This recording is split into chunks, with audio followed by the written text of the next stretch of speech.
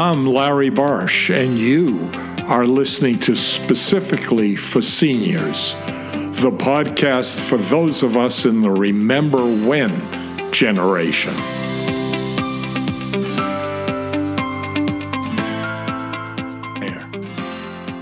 Today, on Specifically for Seniors, we are fortunate to have as our guest Marian Leah Knapp.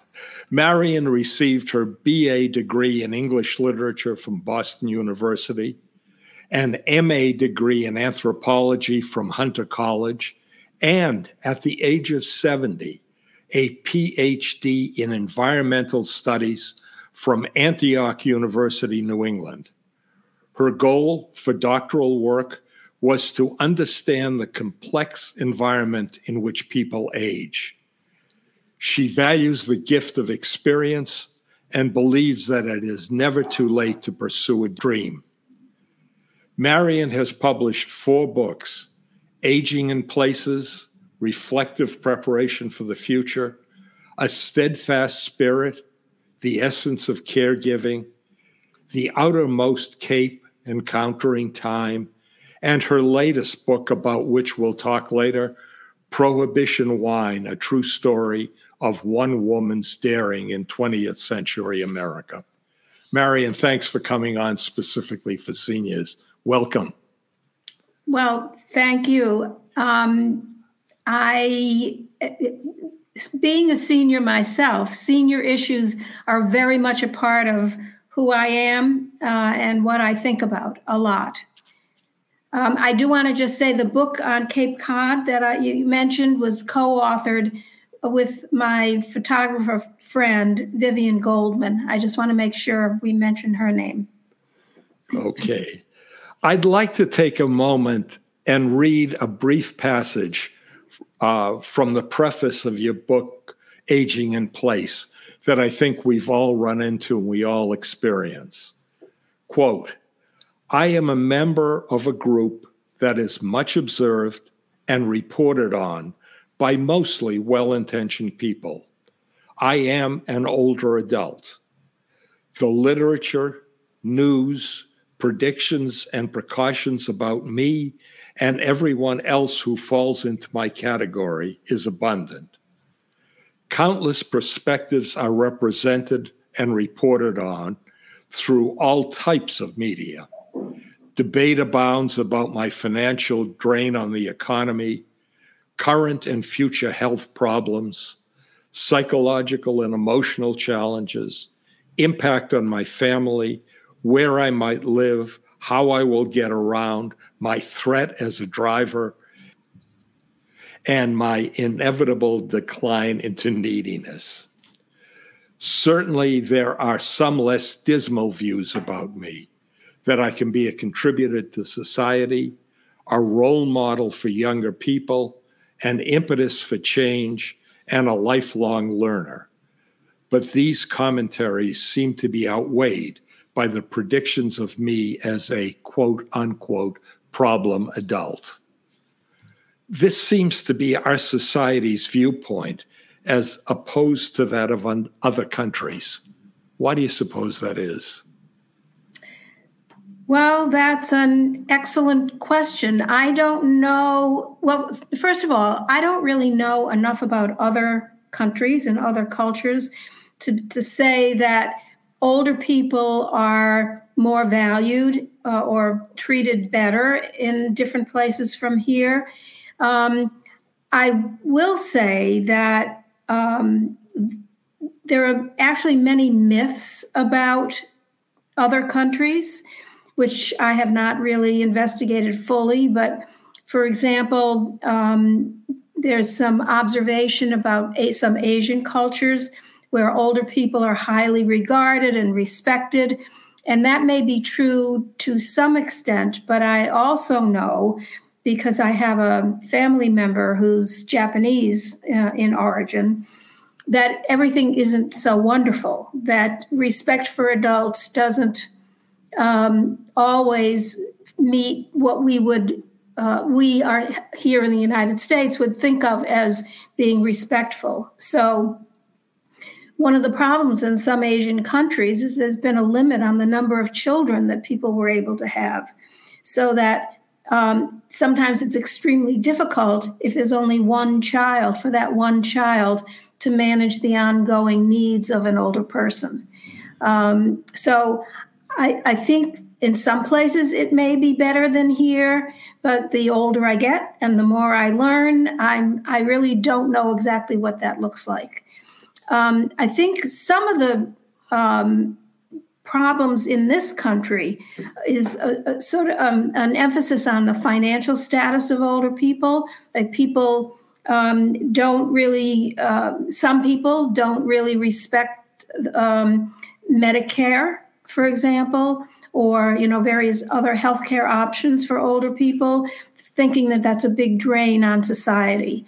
Actually, healthcare experts certainly will observe that older people need more healthcare than younger people. That's true, but sometimes that giving of the healthcare is not well accepted by younger people.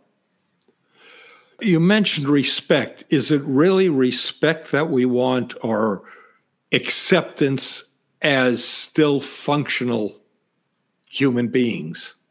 Well, actually, that's a great point. I think actually it's probably a combination of both, because when I use the word respect, I really do mean the fact I do mean that many people will somehow they see gray hair, as I have and you have, meaning showing that or indicating that the head underneath that hair is empty, that there's no thought going on, that it's just total emptiness, which of course is not true.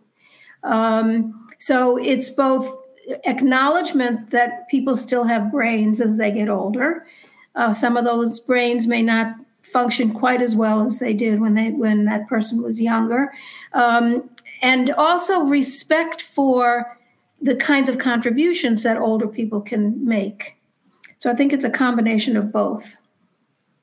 May not function as well, or just may not function the same way our brains did when we were younger. Well, one of the things at one point I want to make is that I can only talk from my experience and the educational background that I have, and I'm a unique person. You're a unique person. Everyone who may be watching this is a unique person. So there's no, as far as I can see, there's no overall person that's all the same aging person. So what I've observed about myself is that my brain actually is in some ways far better than it was when it was younger. Because I can see broader trends. I can see, how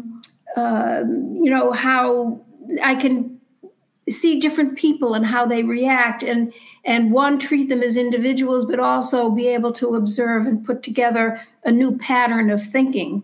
And actually, one of the people who influenced me a lot in this was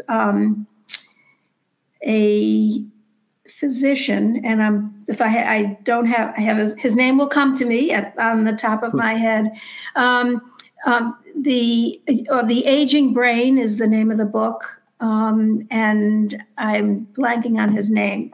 But basically, that's what he pointed out, is that as we age, our brains are different from younger people. Younger people tend to get very specific very quickly, whereas older people have the opportunity and the capacity to step back and have a much broader view, much more integrated view of the world than many younger people do. And I have actually found that to be very true about myself. I was just about to say, when I was younger, I was very detail-oriented. Right. I'd go to a lecture and I'd take copious notes on every small point. And as I'm getting older, the ability to remember detail is not as important to me, because I can always look it up somewhere. as an increasing ability to conceptualize. That's right. That's right. To get a broader concept. Right. And that's what older people can bring, but that's not really recognized. That value of a comprehensive view that older people can bring to any situation. Well, in the younger mind, it's like Twitter, brief paragraphs of information. And as you get older, you can't do it in that that amount of space because there's bigger things to consider. I actually worry about that many younger people may not develop that ability to see broader concepts and broader spectrum of happenings because of this training in Twitter, where you have to say things in X number of syllables. I don't even know what that is. But I wonder about whether or not the young people are being trained from a very young age to be able to say something in as short a way as possible. And I'm not so sure that's so good. One thing that, now that you brought it up, that has always interested me is the use of the word training as opposed to the word education. They say now doctors are being trained in X concepts as opposed to being educated. And I'm a dentist. Yes, I know so that. I find that training means learning how to work upside down in a mirror. That takes training. Whether or not a treatment needs to be done on a particular patient or can be tolerated by a particular patient, that's education. Right. Now, again, I can only talk from my own experience. I have grandchildren, one of whom is now in college. And she chose to go to a small liberal arts college so that she could get a very broad education.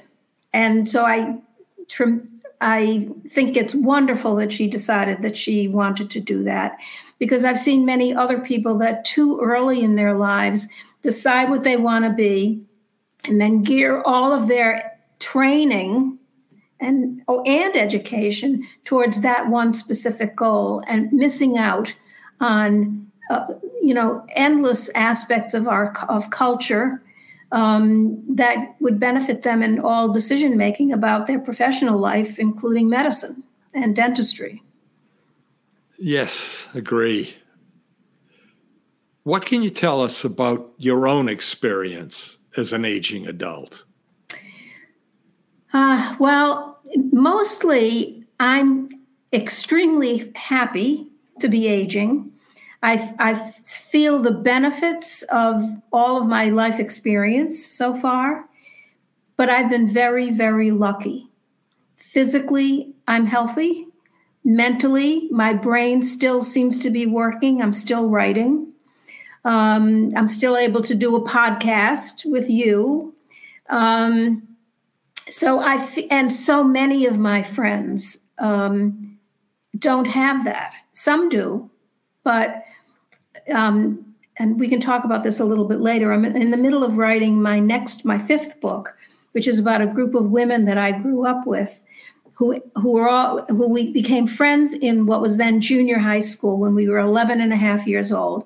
And here we are now 83, and we're still friends as a group.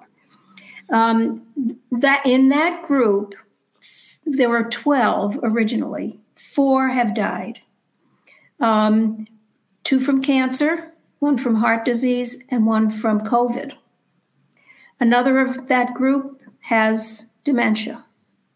And so I can see in this very small cadre of women, all exactly the same age, this huge range of capability, competence, and health. And so I'm in the lucky part of that group of 12. But I'm very aware that anything can happen tomorrow. And I do the best I can to keep myself healthy, but I have no idea. Something could happen to me tomorrow. I am lucky as well to be able to conduct a podcast.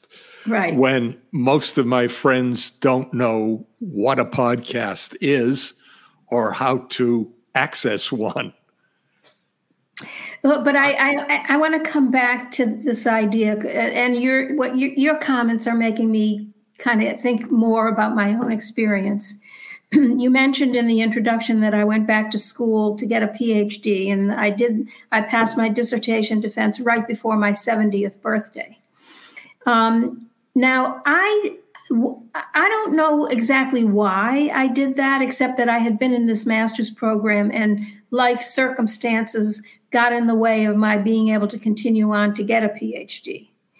And so when I was about 63, or I guess it was around 63, I was taking care of many, many older people. My mother, aunts, uncles, a disabled cousin. I was the caregiver, and that's what my second book is about. And that experience, being a caregiver for so many people who I loved, these were people who really influenced me and how I looked at life. I sat down one day and say, this is going to happen to me. What would be my priority? What would I feel badly about if I didn't do when I was their age, in their 90s? And it just popped into my head, go get that PhD. It was like, boom, I didn't even have to think about it. And so I applied. They accepted me. I was kind of an unusual student. I was, first of all, much older than many of the other students.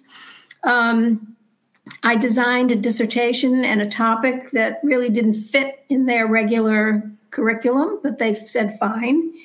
And that opened up worlds for me. And I had to learn all kinds of new things that I never would have learned before. One, how do you write a dissertation?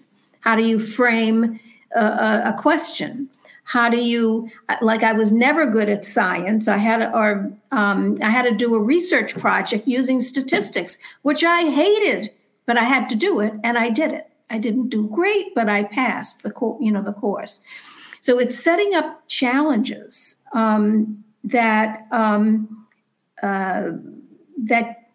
it's setting up challenges for myself that keeps me going. And I see this pattern in my life now, looking back over all of these years. That's, I think, what keeps me going, is constantly creating a challenge for me. But I also want to kind of reflect on something you said, maybe even before you started the podcast, about people doing mahjong and people, maybe not thinking about things. And for me, I think that's great. I think it's wonderful, because I know I tried mahjong. I kind of lost patience. I'm not a good games person, but it's an intellectual challenge to play some of those games, and that's what those people have decided will help challenge them every day. Also, it's a very social thing to people to participate in an activity, like canasta or mahjong or whatever. Bridge is another. So there's great benefit to that kind of activity. That's not what I chose to do, but I don't feel at all critical of people who want to, who use those things as their way of staying engaged. And I have a really very close friend who was a retired attorney. And when she retired, she just wanted to be quiet. She just wanted to go for walks, listen to music, talk to people now and then, and is very happy doing that. She she does not feel intellectually deprived because she feels she has done so much in her life and with a lot of angst and tension being an attorney. And right now, she just wants to kind of be peaceful. Thank you for explaining that. And thank you for explaining my continual searching for challenges. You're helping me understand myself in a way that I didn't before. Well, good. That's good because, and I really feel people should not beat themselves up. If, like, I happened to choose to go get a PhD, and people said to me, "Oh, I could never do that." I said, "That's fine. That's what I needed to do." The other thing was, I never doubted that I would finish.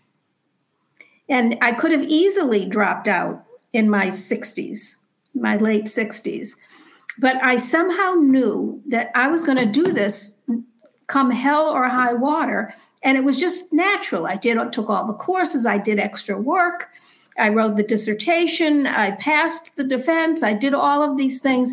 And I never doubted that I would be able to finish that. It was the best, other than having my kids and stuff. It was absolutely the best thing I ever did. Again, thank you for explaining some stuff to me. When I retired from dentistry, I learned to program websites as a challenge and did it commercially for a while. Mm-hmm.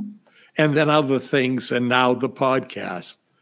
So you're helping me understand myself a lot. Right. Better. And you're doing what you want to do. Maybe it's acknowledging it, that you are a constant challenger to yourself. But that doesn't mean, and most people, unless they have some kind of, they've lost ability to do things, most people are challenging themselves in the way that makes them feel good. And feeling good about yourself when you're older is extremely important. So whatever it is, doesn't matter. As long as you got that mahjong group on Wednesday afternoon at 3:00, and you're going to see your friends, and you're going to have a cup of coffee, and you can gossip and play the game and use your skills, that's wonderful. I read a phrase you had once written that stuck with me. Aging with intent. What's that mean? I don't know. I don't remember when I wrote it or what I meant when I wrote it. But basically, I can actually think about that. So I'm not aging. I don't feel that I'm drifting. Every day when I get up, I've set myself up to have a purpose. That doesn't mean I necessarily have a specific goal that I'm going to work on. But right now, my aging intent is to keep my brain active. And the way I'm doing that is writing my next book. So aging with intent, actually, you're asking me a great question because I'm not sure what I meant when I said that, except that for me, having some kind of purpose keeps my brain active. And that's the thing that I focus on the most, is trying to keep my brain active. And I but I'm facing some of the things that lots of people my age are facing. Like I couldn't remember the name of the author of that book, or Gene Cohen is his name. So if I give myself 10 minutes, it might pop into my head. Gene Cohen, The Aging Brain. So I find that, and I actually learned not to panic about that.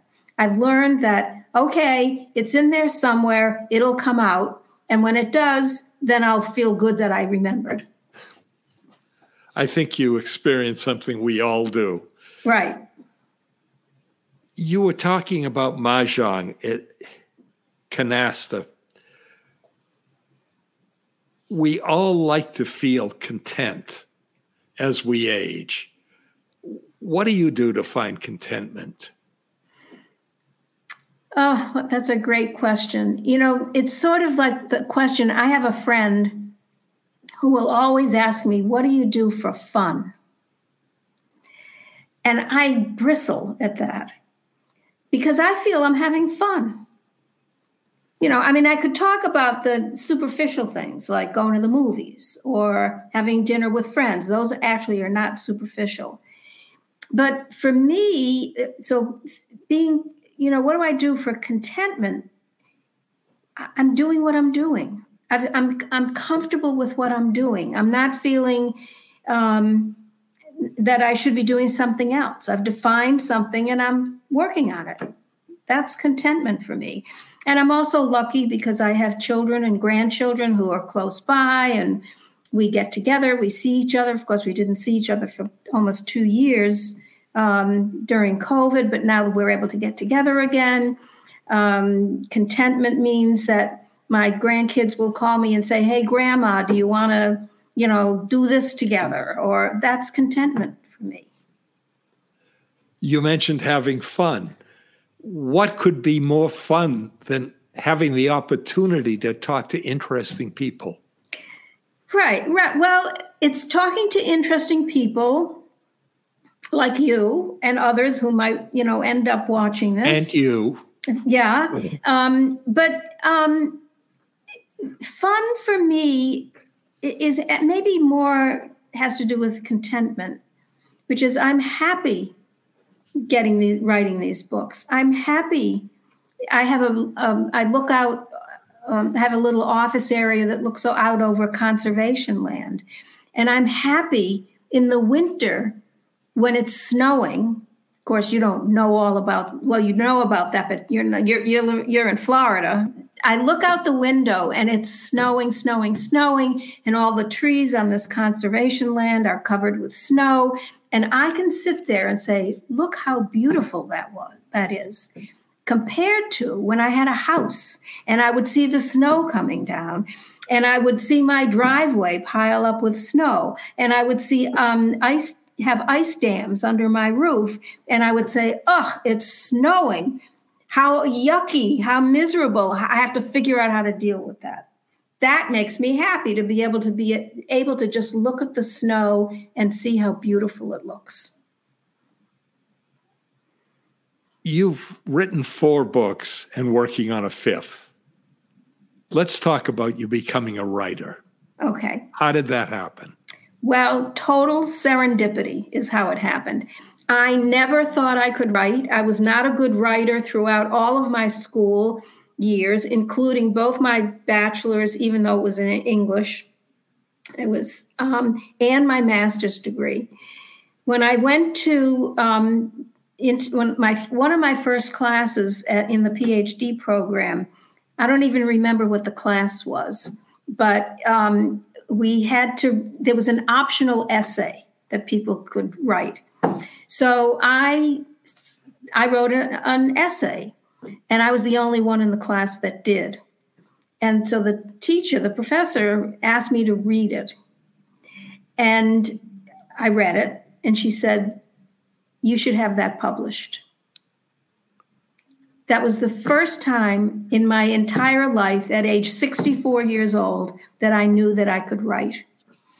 So that actually got published in the Antioch, New England Literary Journal. So that was how I began writing. And then once I got my degree, I sent an article into the local newspaper about aging, and not expecting at all that they would accept it. They accepted it. And then I wrote another one and they accepted that one. So I actually wrote a column for my local newspaper, which is now defunct, for more than 10 years, close to 11 years. I remember reading the Newton tab in your articles. Oh, really? When we lived in Newton. Yeah, all right. And then I decided to turn my dissertation, which is about the total environment in which people age, into my first book, and that's Aging in Places. So that's how I became a writer. And it's like, what a gift, when you're 65, 70 years old, to learn that you can do something that you never thought you could do. Tell me about your latest book, Prohibition Wine. It's a family story? Yeah. So I have to say this was a labor of love. My paternal grandmother, his name was Rebecca Warnick Goldberg. And there's all kinds of stories about those names, but I won't go into that. When I was growing up, I heard stories from my father, my uncles, my aunt about what they went through growing up in Wilmington, Massachusetts. And for people who don't know the area, it's a small rural, I think it's a town, or I'm not sure, but it's a small, at that time, rural area that they grew up very poor. They were the parents were immigrants. They raised chickens. They worked in local tanneries. And then when my paternal grandmother had 6 children in 1918, my grandfather was run over by a train. And that left her with 6 kids, aged 16 to 2.5. She had to figure out how to feed them and make sure that they stayed together as a family, because in those days, many kids would have been sent to an orphanage with only one mother parent. But she was absolutely determined that the family would stay together and her children would all, including the girls, graduate from high school. So he died at late 1918. In 1919, Prohibition was passed, and it went into effect in 1920. And she decided that she needed extra money, and so she began to sell illegal alcohol during Prohibition, which she did for about 5 or 6 years, and then she got caught. And so the book is about her. And it was a labor of love to bring her story into history. And she made headline news in both the Boston Globe in 1925, and in the local newspaper where they lived. And so I decided I needed to write about her life, which I did, and it's gotten pretty good reviews. So I'm very happy about that. Where's the book available? You can get the book you can get it on Amazon, but I prefer to use Bookshop, which they sell books for the independent booksellers who get some cut rather than Amazon. So Bookshop, you can do it online. Okay, one more question. Yeah. Open-ended. Strange question. Is it ever too late? Well, I wrote myself some notes, and one of those points is it what does too late mean, or what is never too late? Some people are afraid to start something new at an older age, but it's like, again, based on my experience, I wanted to get a PhD when I was 50, but I couldn't but then I said, why can't I do it when I'm 64? And so I learned that if you have a goal, and you have the will, it's never too late to do something that you've always wanted to do. That doesn't mean getting a PhD, but it's never too late to learn Mahjong. It's never too late to learn bridge. It's never too late to take a trip that you wanted to take, or use a new technology. As long as your brain still works, it's really never too late to do something that you've always wanted to do. I wouldn't jump out of an airplane, but many people put that on their bucket list. So go do it. Now, I'm not jumping out of perfectly good airplanes. Right. I'm not either. But whatever it is, go do it, and do it in a safe way, and don't do anything stupid, and go do it. It's never too late. Marian, Thank you so much. Thank you. And this has been an enlightening conversation. Good. I mean, just finally, I want to emphasize that people age in a way that's good for them. Some people are lonely and isolated, but in a way that's their choice. So, not always, but just keep living. Thank you. All right. If you found this podcast interesting, fun, or helpful, we'd appreciate it if you tell your friends and family, and click on the follow or subscribe button wherever you listen to podcasts. Until next time, I'm Larry Barsh, and you've been listening to Specifically for Seniors.